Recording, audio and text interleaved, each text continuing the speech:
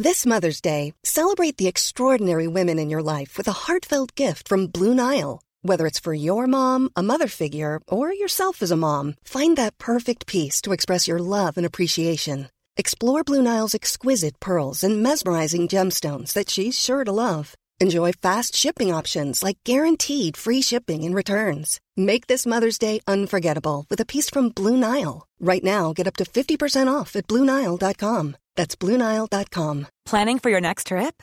Elevate your travel style with Quince. Quince has all the jet-setting essentials you'll want for your next getaway, like European linen, premium luggage options, buttery soft Italian leather bags, and so much more. And is all priced at 50 to 80% less than similar brands. Plus, Quince only works with factories that use safe and ethical manufacturing practices. Pack your bags with high-quality essentials you'll be wearing for vacations to come with Quince. Go to quince.com/pack for free shipping and 365-day returns. Hey there, it's Michelle Norris. I'm host of a podcast called Your Mama's Kitchen. When I travel, I'm usually looking for a way to find a taste of home when I'm not at home. And one of the things I love to do when I am at home is entertain. And Airbnb allows me to do that. When I was in California recently, I rented a house that had a great kitchen. And when we were sitting around the table, we're all thinking, we're in someone else's house. Someone could be in all of our homes as well. If you have a home, but you're not always at home, you have an Airbnb. Your home might be worth more than you think. Find out how much at airbnb.com/host.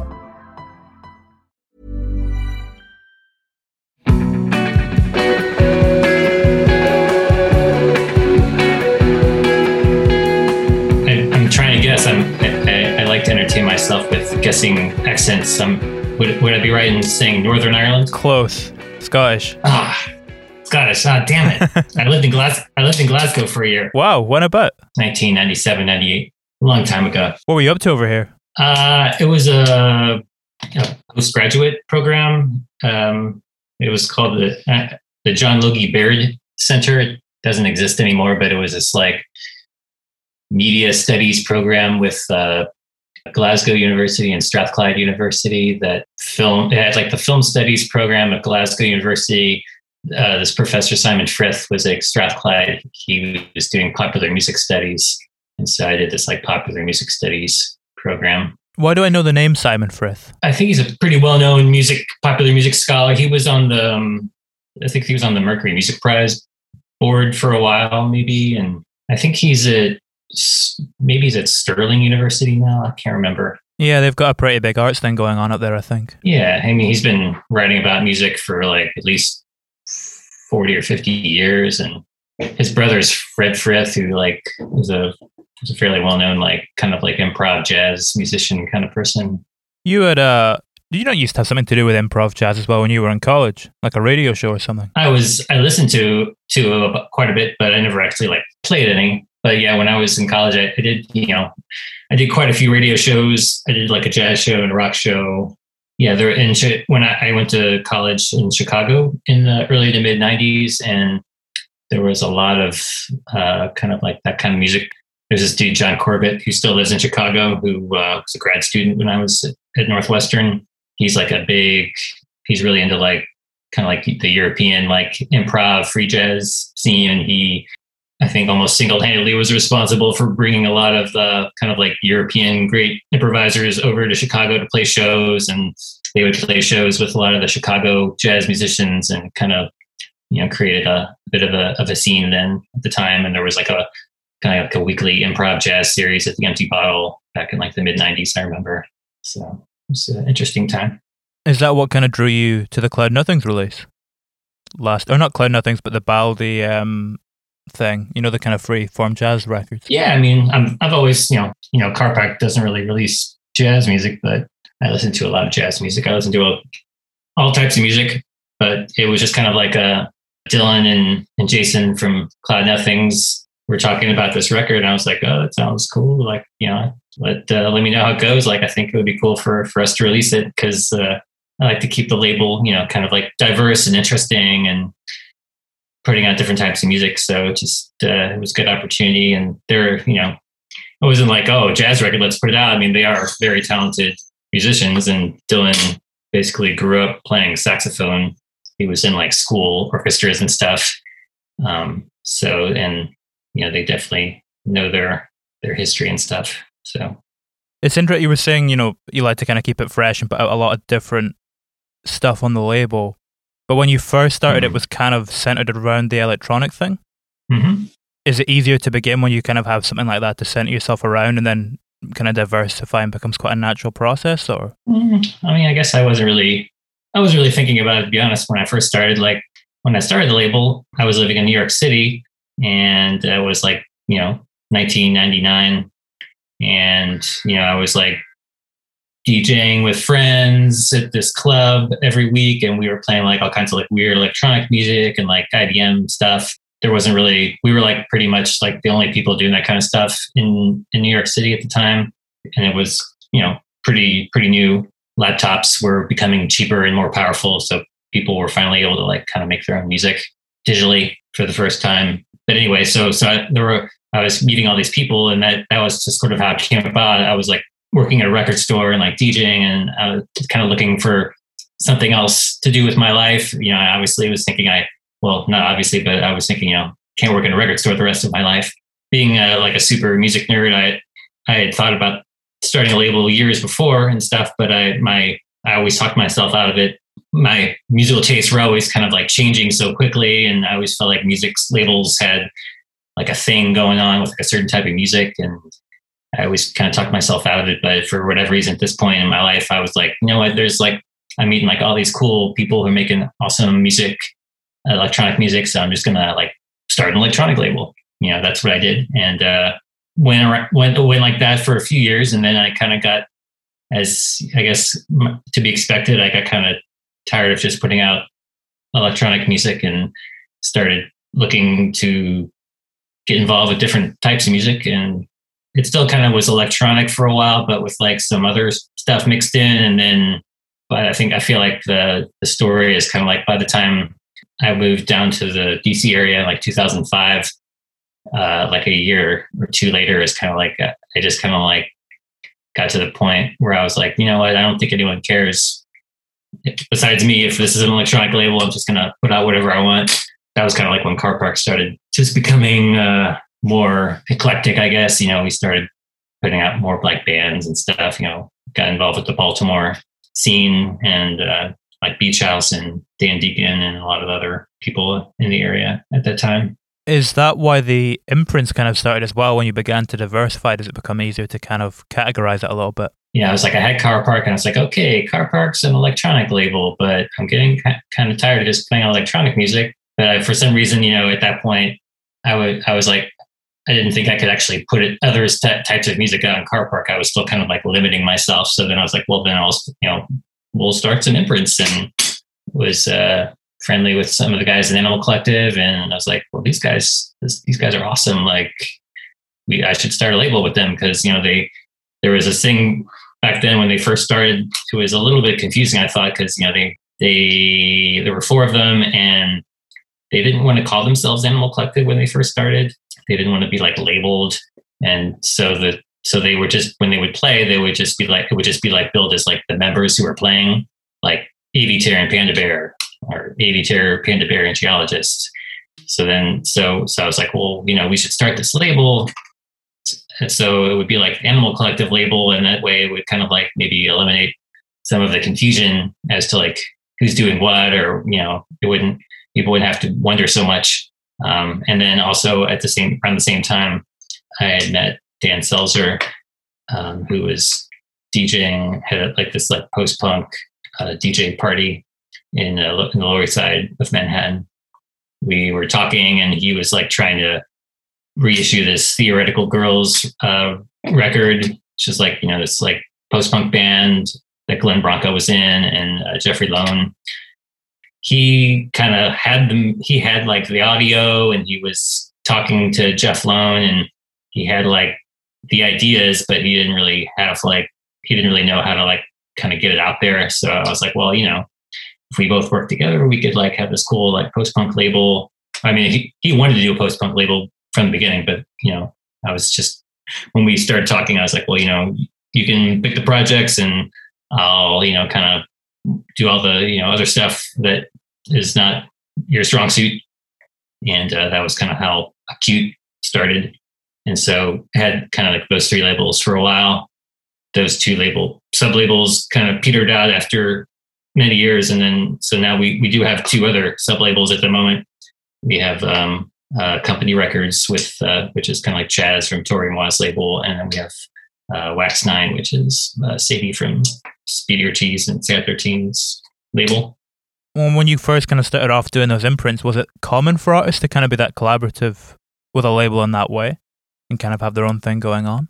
I don't know. Maybe there were a few maybe kind of like artist-driven labels. I'm sure we weren't the first one to do that or anything. I don't know if it was common, but I'm sure there were people who had done it, and where I got the idea from. I don't think it just kind of came to me out of nowhere, but I can't think of anything off the top of my head, to be honest. Has the way in which that collaboration kind of functions when it's an artist collaborating with a label, is that different and changed and evolved in any way as time's gone on? I don't think so. I would say it's, obviously a bit more difficult to run an imprint with kind of like, another person, because then you have more people, more cooks to deal with, so to speak. But it's not that much different. I mean, essentially we, kind of like behind the scenes, we're all doing pretty much the same thing. It's just, has a different logo on the back. Yeah. Still the same team behind it, though. Yeah. It's all the same people, the only difference is like with a company release, we're working more with, Chaz, because he likes to be involved with like, artwork or audio stuff, or Sadie on a Wax 9 release. Whereas, if it's just a Car Park release, we're just basically working directly with the artist, or if they have a manager or something like that. Is that something that kind of indie labels can offer maybe that the majors can't? That kind of closer sense of collaboration where they're involved in every aspect in a way that a lot of artists seem to want to be nowadays? Probably. I mean, I've never really worked at a major label, but I would imagine it would be a lot easier to do that kind of stuff with an indie label, just because, at least with us, we're used to, like, our whole thing is to work with the artist directly as much as possible and have them as involved as they want to be and make sure everything's the way they want it. Whereas, I know that probably happens on major labels, but I know there's also stories about, A&R people like telling people that they can't do certain things and that sort of stuff. And, we don't usually get involved in that kind of stuff unless there's something really, really striking that we have to say something about, I guess. But I'm sure there are some artist side labels involved or affiliated with major labels, but I can't speak about them. What do you mean when you say something kind of striking that you would have to say something about? I don't know. I don't know if it's ever happened to us, but I don't know, if someone had something that was horribly racist or homophobic, or just something that was just oh no, we can't let this go, kind of thing, or if I don't know, if we thought something sounded so bad that, it's we had to say something, Be an interesting conversation. It's a little awkward, but we've not with the sub labels, but there's been a couple. I remember over the years, there's been a couple of conversations we've had with ours where we're just not sure if this is your best work. Maybe let's try again or something like that. Yeah, you're trying to be encouraging, but not. It's a delicate thing. Yeah, obviously you don't want to shatter someone's ego or anything like that. Did the record change after that? Did that conversation have an impact upon it? Yeah, I mean, still waiting for the record, but yeah. I was checking out as well. You've got the Car Park Records office playlist kind of kicking back. Do you curate that? I occasionally stick my head in there and put some stuff on there, but I think it's mostly the rest of the staff. I'm an old man now, and I've kind of my days of top 10 lists and whatnot are behind me. But I used to be super into making lists and making end of year best of top 10 lists, all that kind of stuff. But I don't know, I feel sometimes I look back at some of those lists and I'm just it just makes me squirm, how I feel I was a bit pretentious and whatever. I'll 2001 best of, and I'm looking at it, I'm I don't know any of these records. I was just trying to be really cool and pick some obscure records that I thought no one would have heard of. Did you go back and listen to any of them? I don't think so. My records are all over the place now. I've got like a little bit of them here, but most of them are in self-storage. And we moved house in like 2013, and a bunch of records went to self-storage, and I literally have not taken most of them out of the boxes since then. So I haven't. It's a little sad, but such is life when you've got children and whatnot, and you know, when there's music on the internet, pretty much any music you'd want to listen to at the touch of a button. There's not much incentive to want to go into a self-storage facility and alphabetize and organize thousands of records. So. When you first started off the label, did you print vinyl, or were you kind of just CDs? Yeah, we did vinyl from the beginning. I mean, the very first release was a CD only, but the second release had CD and LP, you know, because it was an electronic label and kind of like DJ kind of focused a little bit. And so it was always important for me personally to have vinyl of our releases, because that was kind of the world I was living in at the time. Like I was buying just pretty much vinyl at that point, like the early 2000s, I would say. When did you kind of first notice that resurgence starting to bleed into the kind of cultural mainstream, I guess? Oh, I don't know. I mean, it's hard for me to say really, because you read articles every few years about resurgence of vinyl, and you know, from my perspective, you know, it's like we've always been doing vinyl. So the only change that I noticed was the change from like when we would do one format releases initially when we started. You know, if we thought the release was not like going to be a huge release, or we just didn't have the budget, if we only had the budget to do like one format, we would do like a CD only release. And then I think at some point, I'd have to look into it, but I think some point maybe around like 2007, 8, or 9 area, maybe it was when it turned into like one format releases became vinyl and digital instead of, at least for us, we made that kind of like switch over because more people were buying vinyl than CDs. Sounds like you were a little bit ahead of the curve. Maybe. I think it started with the cute post-punk reissues, and you know, Dan kept bugging me. He's like, you know, let's do vinyl instead. Like the people who buy these releases, they're like, you know, vinyl people. And so after maybe a year or so of him hassling me, I was like, okay, you're right. Let's do it. It's interesting to see how the music industry has changed over the last kind of 20 years since you've been doing the label, even out with the whole kind of vinyl resurgence thing, just the way that it shifted with the whole digital wave and everything that's happened as a result of that. Do you like the music industry and the way that it's changed? Do you feel like it's changed in a positive way for indie labels? I think it's in a fairly good spot at the moment. I mean, I just from kind of like a environmental perspective, I like that music is streamed more than having to buy physical product, just because there's kind of less waste involved and less stuff and plastic and petroleum products that have to be used. So that's definitely good. But yeah, I was definitely thinking, I mean, it has definitely been crazy. You know, like when I first started the label, it was kind of like right when Napster was going, and people were like uploading music and people were just listening to whatever they wanted for free. And it was just like kind of chaotic. And I like started a label, like basically at the point where like, you know, people were like stopped buying music. You know, luckily we kind of got to a point where people got comfortable like paying $10 a month or hearing ads to listen to music legitimately without like ripping off like the artist or something, you know.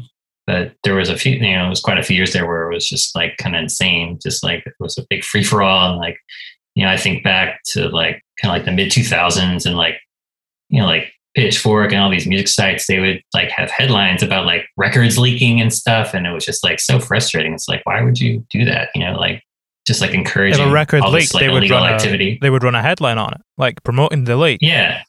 Yeah. It was like ridiculous. But they, at some point, I guess they made a decision to stop doing that, thankfully. But there was just like this, I don't know if you remember, it was just like there was like a few years there where it was just like every time a record leaked, it was like a big news piece, you know? Yeah.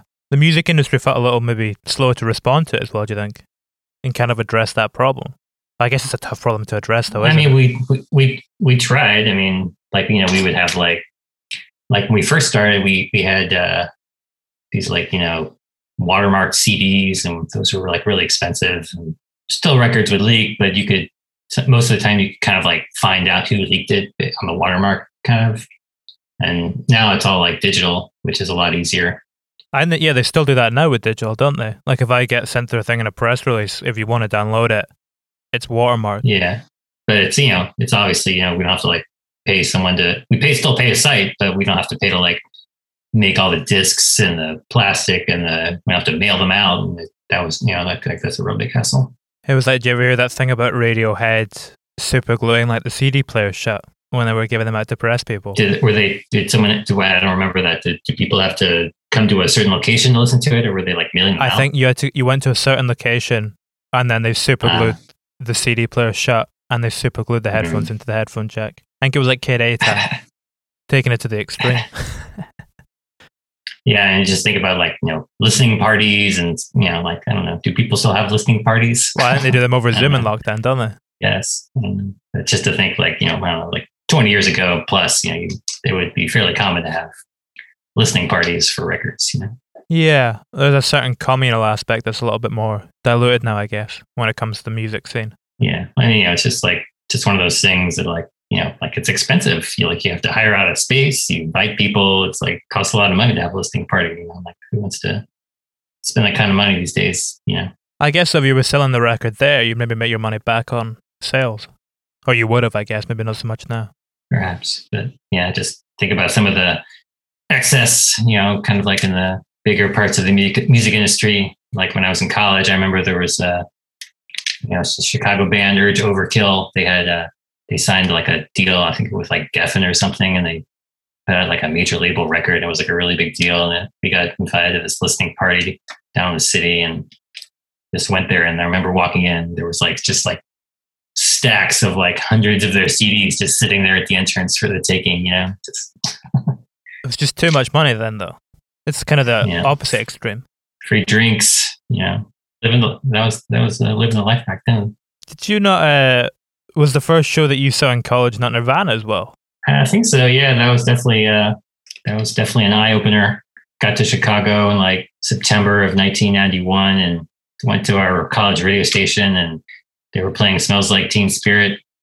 The single had been released as like a CD single, and it was starting to get really big. And our radio station was like super like fascist underground indie rock kind of station at the time, and like started getting on like MTV and commercial alternative radio stations. And then the music director of our station was just like, "You can't play this song anymore." And they I think they threw it away or something. Burned it. But yeah, a friend I had never really listened to them much until I got to college. And so when I got there, I had a friend who was like super into he had been listening to indie music much longer than I had. And he was like, "Oh, we got to get tickets to this Nirvana show." So we went to the local record store because you had to buy tickets at a Ticketmaster location back then.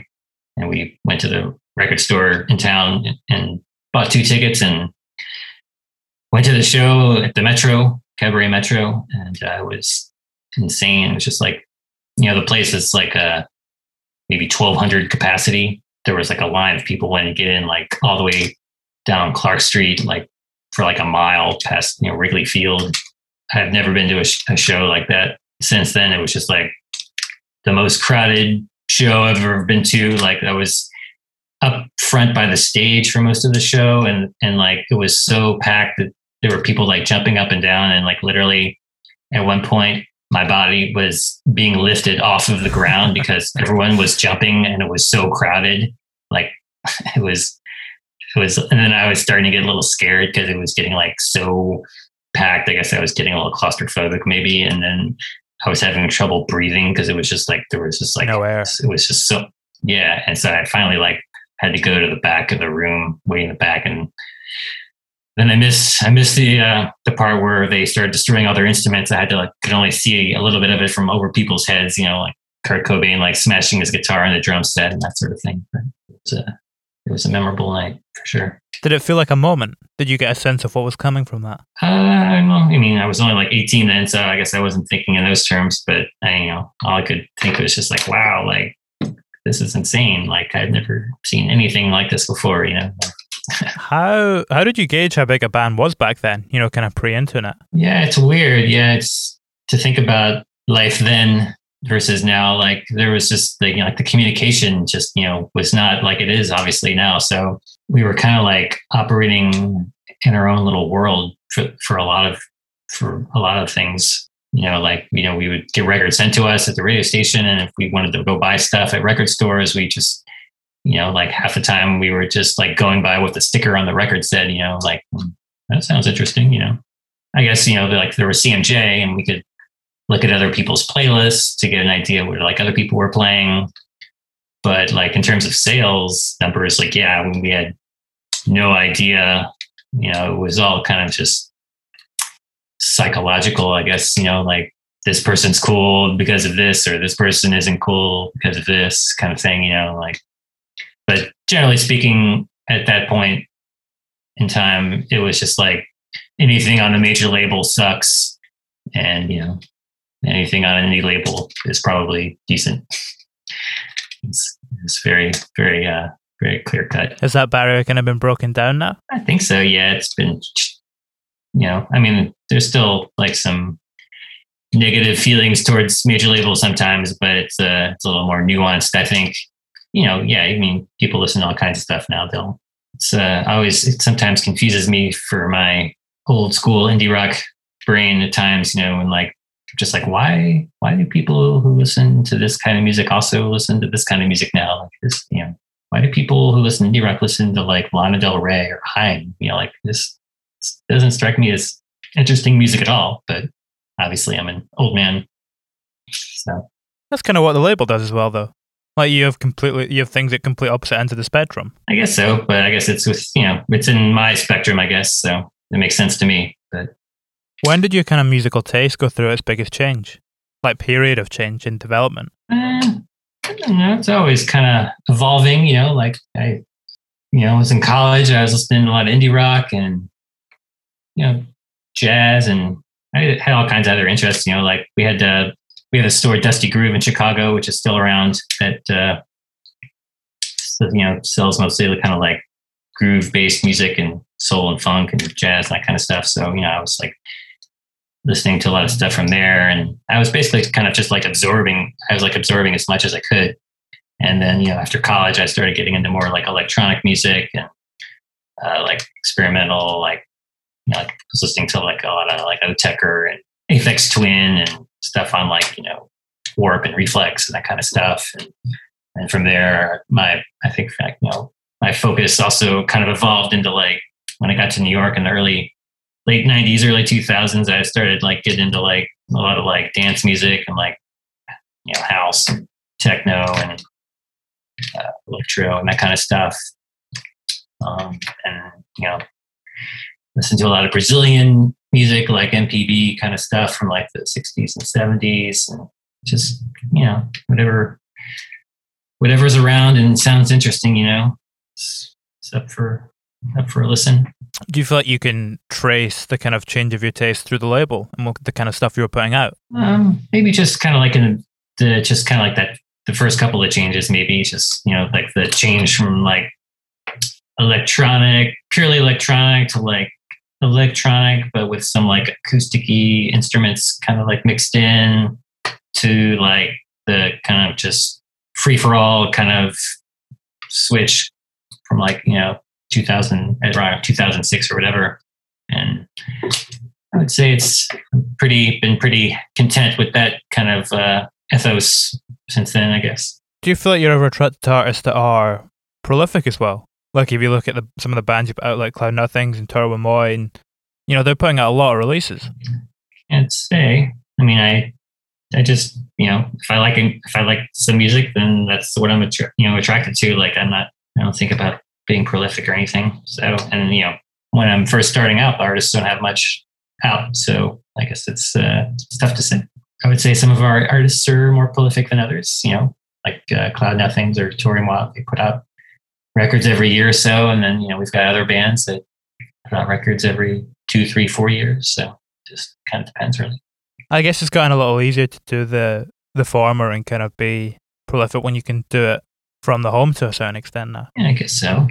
Our schedule's still kind of the same. We're not like putting out more music, I would say, or anything, but It's also, I guess it just depends on what kind of music you're making probably too. And like, if you've got like bandmates to deal with and, like Chaz he makes most of his music, I think, by himself with some guests and that kind of stuff. But when it comes to the kind of your releasing schedule and how prolific you are there, do you have quite a good sense of your kind of maximum workload now?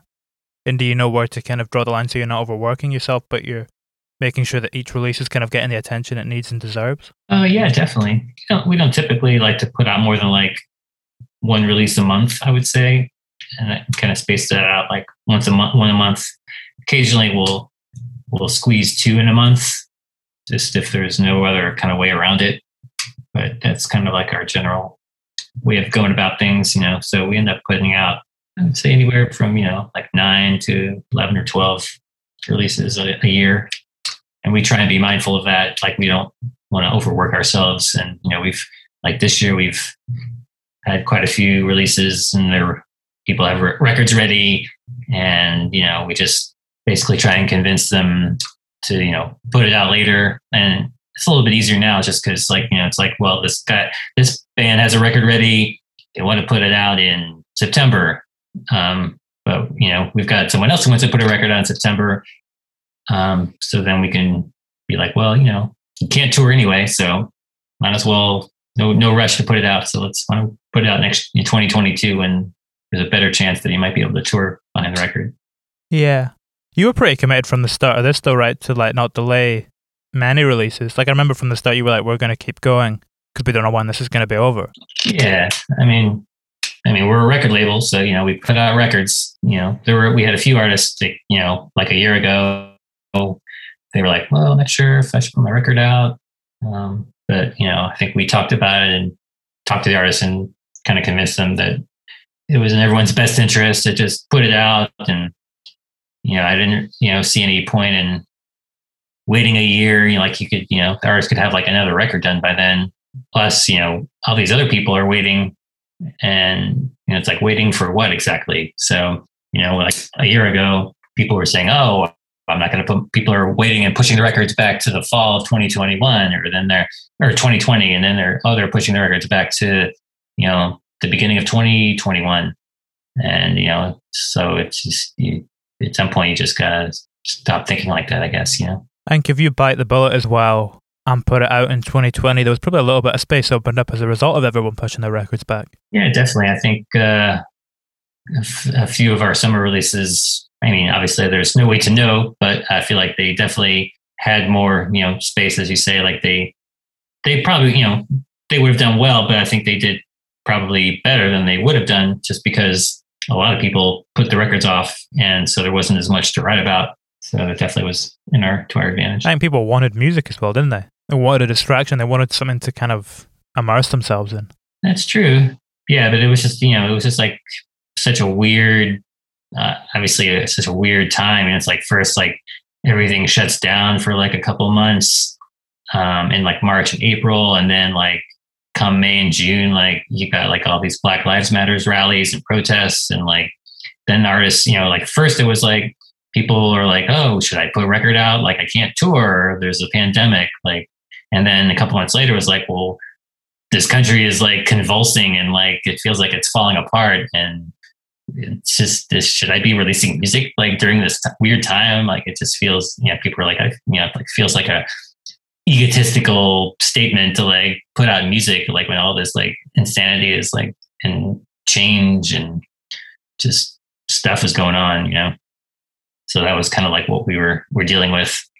Yeah, I guess when you're trying to release music in the craziest year in recent American history, it can prompt some unseen problems, Yeah, we did delay a few. Like I think, like when we had one record and we were like supposed to release a single from the record on like a certain date, and it was just like I don't know, like I guess maybe the height of like the protests and stuff, and I think we pushed it back like a week or two just because we didn't think like many people were going to be paying attention to music, kind of at that, or at least new music at that point. How did the whole postal service thing impact you as well? I remember seeing a little bit that had a little bit of an effect with Trump trying to. Yeah, that's an ongoing issue with the post office. It hasn't been as bad lately, but it was definitely definitely had some trying experiences. Just I think around Christmas was definitely the worst. Just like there was like stuff that we'd sent that just like would never show up at all, and a lot of stuff we were mailing, like even like domestic stuff, would take stuff that would normally take most first class media mail stuff would take like a week or 2 weeks max to get anywhere in the country, and people were getting packages like 1 or 2 months later, just like crazy stuff. And when the pandemic started, we kind of stopped doing like a lot of like international mail order from here. Like we started, like our UK office was doing all of our European mail order, and then we had like going to like Asia and Australia and New Zealand was just like crazy. So we started working with this company in Australia to do like our fulfillment down there. We were like mailing stuff at the beginning of the pandemic internationally, and like months would go by and it's just like nothing. It's just like, where did this package go? Like it just like you'd look up tracking and it'd be like sitting in, a warehouse in Queens in New York City for like 2 months, or like sitting some, going to Tokyo and then going to Europe. like what is going on? What was causing this? I mean, I guess there's a lot of factors, at least to my understanding, the biggest probably being just the pandemic and less flights going because, less people were flying. A lot of our freight previously would go on like commercial planes, instead of just, it wasn't going on like, FedEx or UPS planes. We would get these cheap shipping rates because the stuff would get put on like commercial planes. And when a lot of that dried up, there wasn't as much supply and the demand was still there. So the prices went way up. And then, you've got like with the postal service here, Trump was messing around with the postal service. I think part of his plan to undermine the election results and the mail-in voting and everything, just that. And also just the fact that because of the pandemic, people weren't going to stores and people were ordering, via Amazon and all this other stuff. So it's just the volume of mail circulating through the country was like a lot higher. And, I'm assuming it probably took longer to get the whole process going because of all the cleanliness and pandemic stuff, and employees getting sick. And so it's just, not a good situation, obviously. Does this feel like something that's going to get better, or is this going to be a problem for a little while? I feel like it's kind of leveled off now. Like it hasn't been as frustrating lately. The last month or so we haven't had many issues. Did send a box of records to our fulfillment partner in Australia a few weeks ago, and they got it. And it was literally like, they sent pictures of it and it was like literally like wide open. And like someone had like put a piece of string around it or something, which is like really annoying. But I don't know, I guess when and if the pandemic ends and people start flying again, maybe that'll help with some of the international shipping issues that we've experienced. I guess the U.S. government will need to put a bit more money into the post office to get it to improve. But you think the Dems would do that, though? I guess so. I mean, it's like the post office never makes money, so I guess some people get all worked up about that. And we should not have a post office. It doesn't make money, but it's pretty important public service, though. Yeah, it's a public service. It's never intended to make money. Yeah, like you don't complain that the garbage collectors don't make money or something. Was the whole kind of post office thing, is that partly why the physical release of the compilation is coming out in March? Like coming out a little bit later than when it went out digitally? I don't know if it was because of the post office, but it's just kind of like, I think our general thinking now is, with these kind of releases, it can be a little flexible with like something like that. It's not like a huge seller, like the audio was ready. So we just figured we'd announce it. We put the pre-orders up for people who want to buy the physical. And then if they just want to listen to it, they can listen to it online. Another pandemic related problem is that, just the vinyl production times are just taking longer and longer. So we just figured, we'll do it this way. And then when the records are ready, we'll ship them out. Hopefully we'll make our release date for our distributor. But we've had a couple of instances last year where we've had to push things back just because it's taken forever to make records now, you know?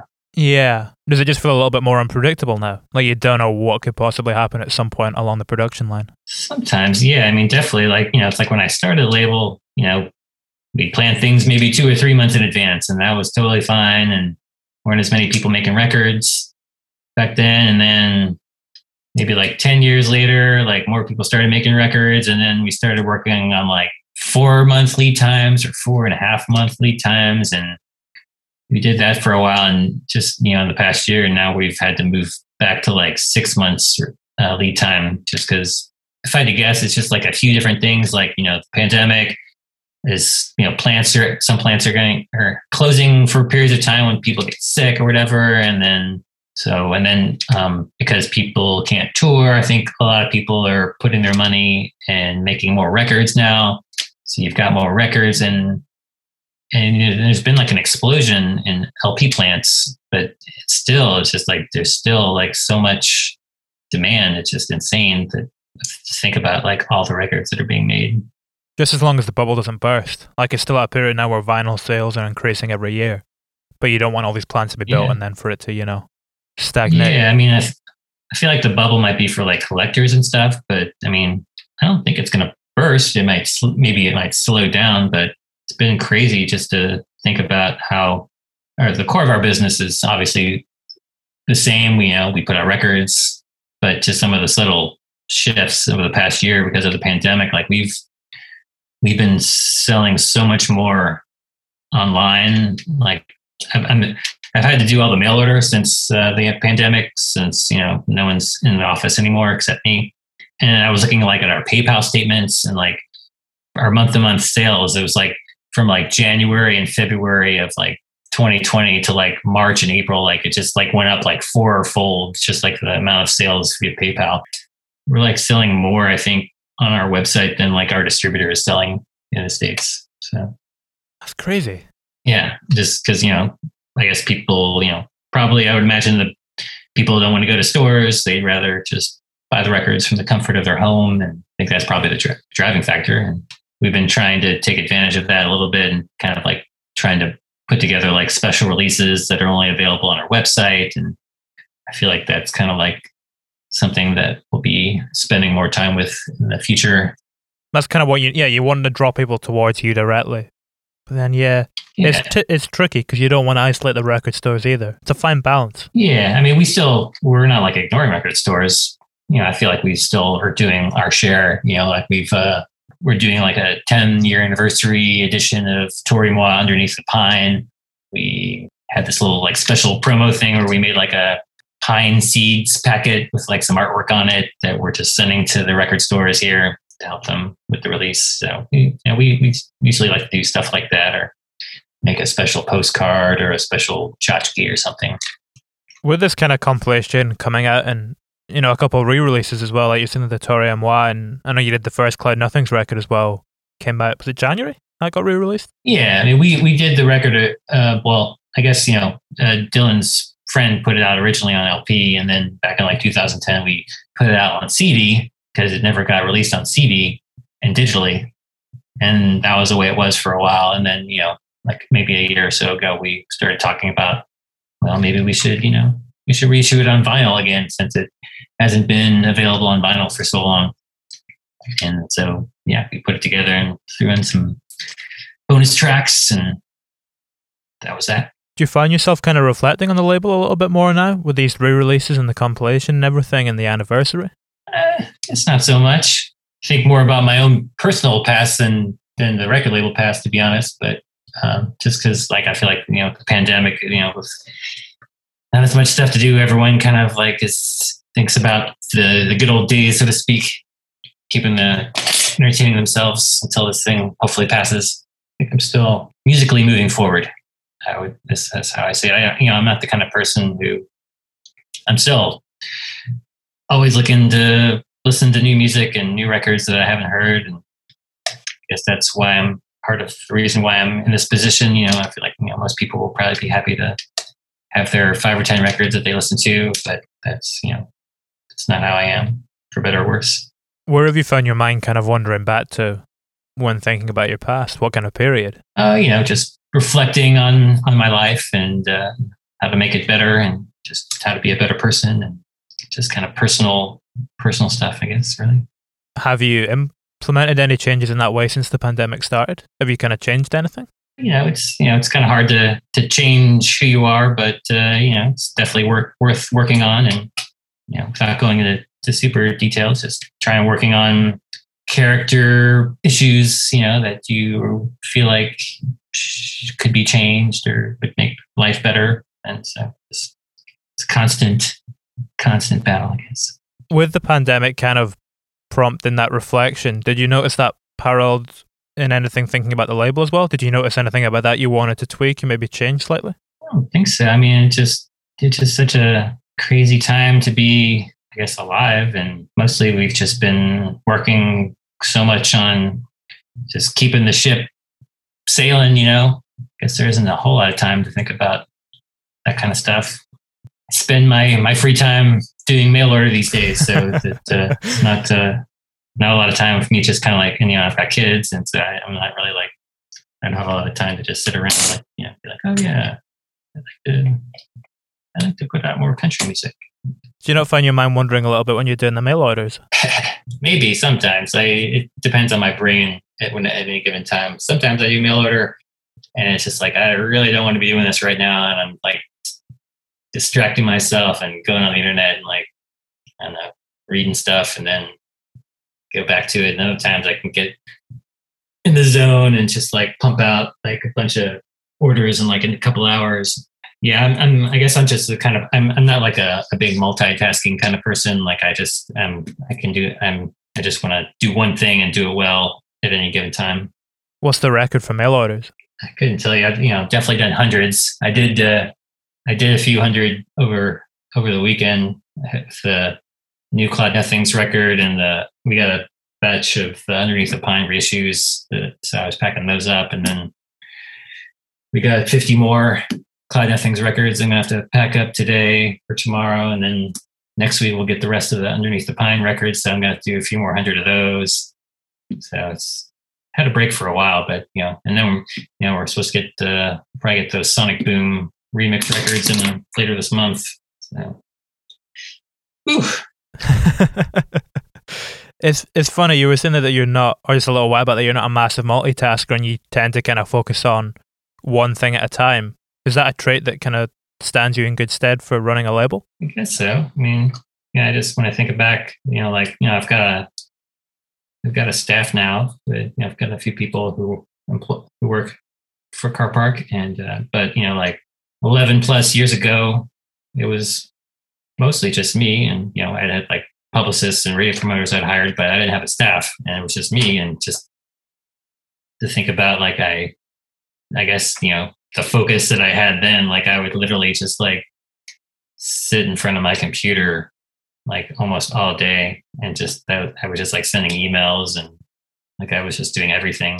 So just 10 in the morning to 10 at night, just or longer. So just kind of crazy to think about that then. Does it take a certain type of personality to run a label or to start a label in that way? Oh, I guess so. I guess you have to be pretty obsessed with music and just driven to want to get your label out there. And then, also then you just have the other aspect, which is more difficult, of just finding music that resonates with people. That's the hard part. We had a couple of early successes kind of on the lower end, smaller successes starting off. And, I feel like it took really a few years really for me to really get a good understanding of how the, music industry works and what's popular and what's not so popular and what's not popular at all. And I feel like when I first started, I was kind of like I was like living in New York City and kind of in like New York City bubble. You can go to like shows with hundreds of people listening to like totally insane music. Whereas, when I moved down to DC, and same show where there would be like hundreds of people in New York, and you come to DC and there's like 10 people at the show. So it just kind of helps put things in perspective for how the rest of the world works, I guess, musically. Did that impact your drive? Did it make you kind of more determined when you see that? I don't know if did that. It just maybe helped clarify my focus and what I wanted to do with the label, and kind of helped get Car Park to that kind of like anything goes mentality, I guess. Where, because I was just like, I can't, if I want this to be like a sustainable, profitable business, like I can't just keep putting out like IDM or experimental electronic music. Like that's just not gonna cut it. So I need to broaden the horizon, so to speak, and put out some music that's going to resonate with a wider number of people. And here we are today. Yeah, it's luckily worked out pretty well. So very grateful. I feel like running a label is kind of like a legalized form of gambling in many ways. So it's just if you pick a band, kind of almost at random, you like them, but what does that mean exactly? And then you spend lots of money trying to convince other people that they should like them too, and give money to them. Yeah, it's just all psychology, really.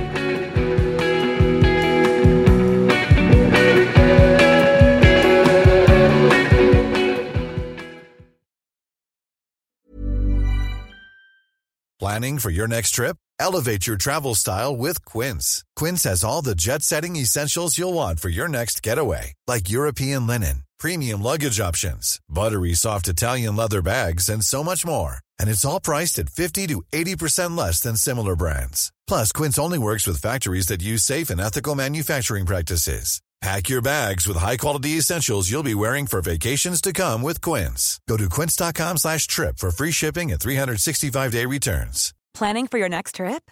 Elevate your travel style with Quince. Quince has all the jet-setting essentials you'll want for your next getaway, like European linen, premium luggage options, buttery soft Italian leather bags, and so much more. And is all priced at 50 to 80% less than similar brands.